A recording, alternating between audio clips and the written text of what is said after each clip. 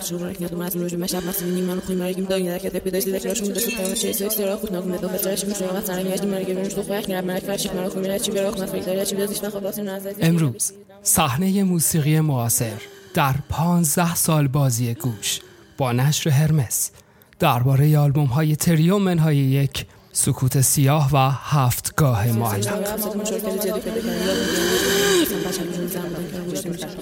نصف مردم دنیا هم زنن درم کار میکنن بیشتر از مردا ولی کمتر از اون چیز دارن. تو بیشتر جا زنا میتونن رای بدن، میتونن بچه‌شون نگه دارن، دلشون بخواد میتونن بچه‌دار نشن، میتونن با مردی یه دست بگیرن، ولی هنوز تو خیلی جوان برین زنن برای تبعیض وجودی که فکر جدید شده و همین آزادن و برابرن. آلبوم تریو منهای یک خیلی با نمک شروع شد برای اینکه یکی از بچه‌هایی که تو اون مجموعه هستن، چون کار از 7 هنرمند مختلفه، علیرضا انصاری که یکی از آهنگسازا بود، یه روز اومد پیشم و گفتش که آقا ما یه طرحی داریم برای یک سری دوئت‌های مختلف که مثلا 6 7 از دوستامون هستیم که هممون کارهای آهنگسازی میکنیم و هم جوون و اصولاً به موسیقی معاصر خیلی علاقه داریم و دلمون میخواد که ببینیم این مجموعه رو مثلا میتونیم کنار هم به نوعی براش تعریفی پیدا بکنیم. که یه جلسه داشتیم که بیشتر اون بچه‌ها اومدن و طرح‌هاشون خب خیلی طرح‌های عجیب خاصی بود. یعنی حالا یه سری دوئت‌های خیلی استانداردی بودش که خب آدم میتونه تصور کنه، مثلا برای ویولون و پیانو، ولی مثلا یکی از دوئت‌ها برای افکت‌های صوتی بود و مثلا صدای کلام یک گوینده. ترکیب‌های مختلفی داشتن و بعضی از این دوئت‌ها رو من خودم هم خیلی دوست داشتم که شاید نهایتاً هم اسم عجیبی که برای آلبوم استفاده کردیم من به خاطر ذات کارا بود. نگفتیم که اینها دوئته، گفتیم تریوهاییه که یه دونه کم داره رسیدیم، یعنی در واقع معادله‌ای حلش کردیم تیتر داستان رو. و علیرغم اینکه خب انتظارم نداشتیم که کار اونقدر اقبال پیدا بکنه، برای اینکه به هر حال موسیقی قابل شنیدن از این نظر که شما بشینید و گوشش بکنید نیستش، باید واقعا بشینید فکر کنید که اصلا اینا موضوعش چیه. کمتر نیست، خیلی زنا طول میشه، تجربه میشه، خوشتی میشن، زن کارگر هم میچونشون از مرد کمتر امکانات آموزش بهشون، همینطور بیشتر پرونده دنیا زنا بچه‌ها، بیشتر مردم فقیر دنیا زنا، بیشتر بی‌سوادای دنیا زنا، بعید زنای کشور دیگه فرصت آوردنشون به مرد یک چیزی دارن، سابقه چیزای بیشتر یاد گرفتن، کارو بیشتری میکنن. بیشتر کردن برای اینکه خودشون رو بگیرن، میجنگن، از توانشون بیشتر استفاده میکنن، تو کارهای سیاسی اجتماعی اقتصادی مشارکت زیاد پیدا کردن، یاد میگیرن، میخونن، می‌نویسن، بچه‌ها به جرم زن بودن کنار بیشتر جا زمان میتونن رای بدن، میتونن بچه‌شون نگه دارنشون میخواد، میتونن بچه‌ها نشن، میتونن با مرد یه جور دستمزد بگیرن و هنوز تو خیلی جوان بین زن و مرد تبعیض با وجودی که فکر جدید شده و هم میدونن که آدم‌ها آزادن و با هم برابرن، زن و حقوقشون از مرد کمتر نیست، به خیلی زن ظلم میشه، تجاوز میشه، تو کشته میشن، زن کارگر میاد شغلشون از مرد کمتر، امکانات آموزش بهشون همین که بیشتر پرنده دون زن و بچه‌ها، بیشتر مردم فقیر بیشتر بی‌سواد دنیا زن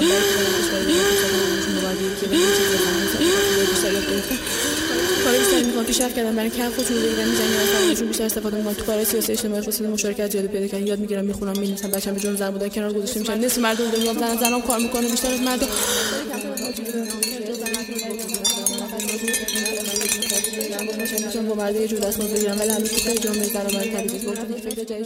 شادی که از تجربه‌های جالبمون آلبوم هفتگاه معلق بود از فرخزاد لایق. با اینکه حالا باب بعضیا که تیتر دارن مثلا میگن دکتر فلانی، ولی واقعا فرخزاد لایق هم دکتره، ولی من از دکتر بودنش پرهیز میکنم چون متخصص مغز و اعصاب و جراح حاذقیه و پزشک خیلی هم معتبریه تو فیلد خودش. نمیدونم ما تو هرمس چه خاصیتی داریم که همه آدمای عجیب غریب با ما همکاری میکنن یا میان سراغ ما.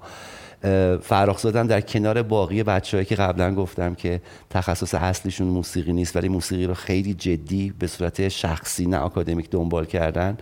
فرخزاد هم جزو هموناست. البته خب دورهای زیادی دیده. یه کار خیلی خاصی هم با آقای ناظری داشت به نام صفر اسرت و این پروژه رو وقتی فرخزاد از طریق یکی از دوستان مشترک پیشنهاد شد، من اصلا حالم بد شد برای مدتی، برای اینکه داشتم فکر میکردم اولا این کار چقدر فکرهای عجیب خاصی پشتشه و این آدم خب اهل ادبیات، اهل فلسفه است، یعنی اصولا مطالعات خیلی زیادی داره و این مجموعه که برای یک کوارتت ذهی نوشته بود خیلی منو جذب کرد. اتفاق جالبش این بود که خیلی هم فرخزاد وسواس داشت در ضبطش و با اینکه شاید برای شنونده به نظر نیاد که این کوارتت ذهی که واقعا یک کوارتت ذهی استاندارد، یعنی 2 تا ویولون، یه ویولا و یه ویولونسل،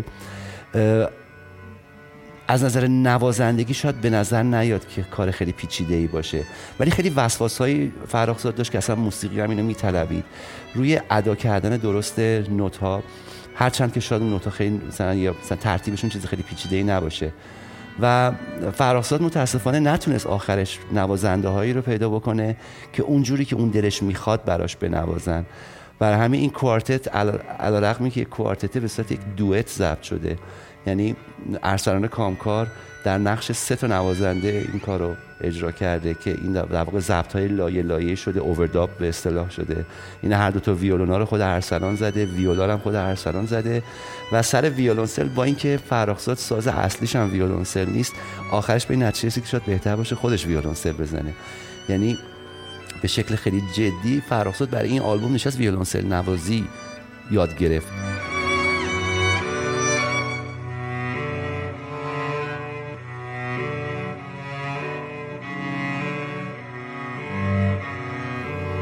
شاید وقتی که کارو بشنویم متوجه نشیم که خب این ویولونسلیسته آیا واقعا ویولونسلیست حرفه‌ای هست یا چون واقعا خیلی خوب نواخته شده. اصولا آدم عجیبی، یعنی هر کاری که میخواد انجام بده آخرش میره از بسم اللهش تا آخرش رو خودش تعاطیشو در میاره. رفت یه سازی خرید و یه مدتی تمرین کرد و بعد احساس کرد که خب دیگه الان وقتشه که من میتونم اون پارتو بزنم. نمیدونم هر ساز دیگه‌ای هم به دست فرخزاد، این چون به هر حال تخصصش رو ستار هستش، فکر کنم هر ساز دیگه رو میدیم 2 ماه بعد به شما. منو یاد فیلم ماتریکس میندازه فرخزاد که مثلا میگه خب الان من میخوام خلبانی یاد بگیرم، بعد مثلا آپلود میکرد توانایی مثلا هلیکوپتر سوار شدن با فلان مدل هلیکوپتر، بعد 10 دقیقه بعد طرف بلد بود. فرخزاد یه همچین نبوغی داره که ما همیشه به شوخی میگیم نبوغ فرخزاد با قافه، ولی با قینه، ما با قاف از بوق میاد، یعنی ما در مقابلش همیشه کم میاریم.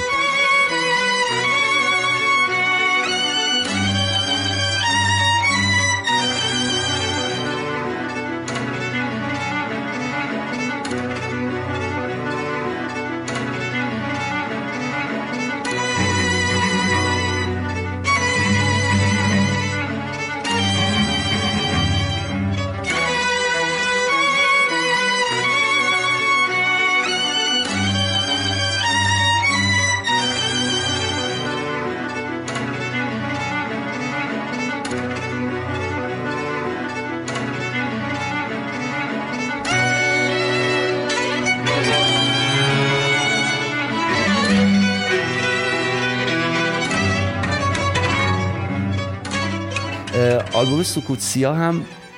به نوعی شاید یکی از محبوب ترین پروژه‌هایی بودش که من تو این سالهای اخیر انجام دادم. یعنی ایده های موزیکال اردوان وثوقی و نیما روشن برای اولین بار که با هم ملاقات کردیم، هم در بعد چون هنوز اصلا کار ضبط شده رو با هم نشنیدیم، بچه‌ها پارتیتورا رو آوردن و من وقتی داشتم پارتیتورا رو نگاه می‌کردم احساس می‌کردم که چقدر جای این موسیقی توی هرمس خالی بود و چقدر من به نظر داشتم دنبال یه همچین ایده‌ای میگشتم، ولی خودم نمیدونستم که اون گم شدم چیه و احساس کردم که تو موسیقی بچه‌ها اونو پیدا کردم. من یکی از محبوب ترین قطعاتم تو آلبوم سکوت سیاه ابران نیما هستش که از روی شعر قدیمی گیلکی برگرفته شده.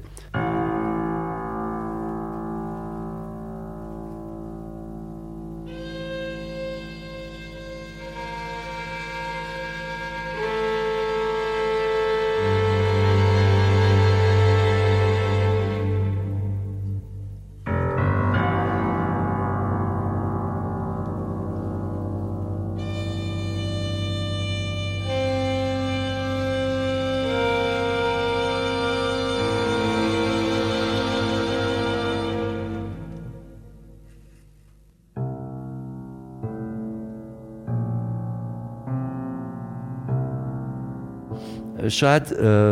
با پررویی بتونم بگم که یکی از معدود پروژه های موزیکال این 1-2 دهه اخیر موسیقی ماست که واقعا رگه های از موسیقی مینیمال رو ما میتونیم توش پیدا بکنیم و نگاهشون با آهنگسازی برای من انقدر جذاب بود. به خصوص حالا فکر میکنم از اسم آلبومم مشخصه، اون سیاه،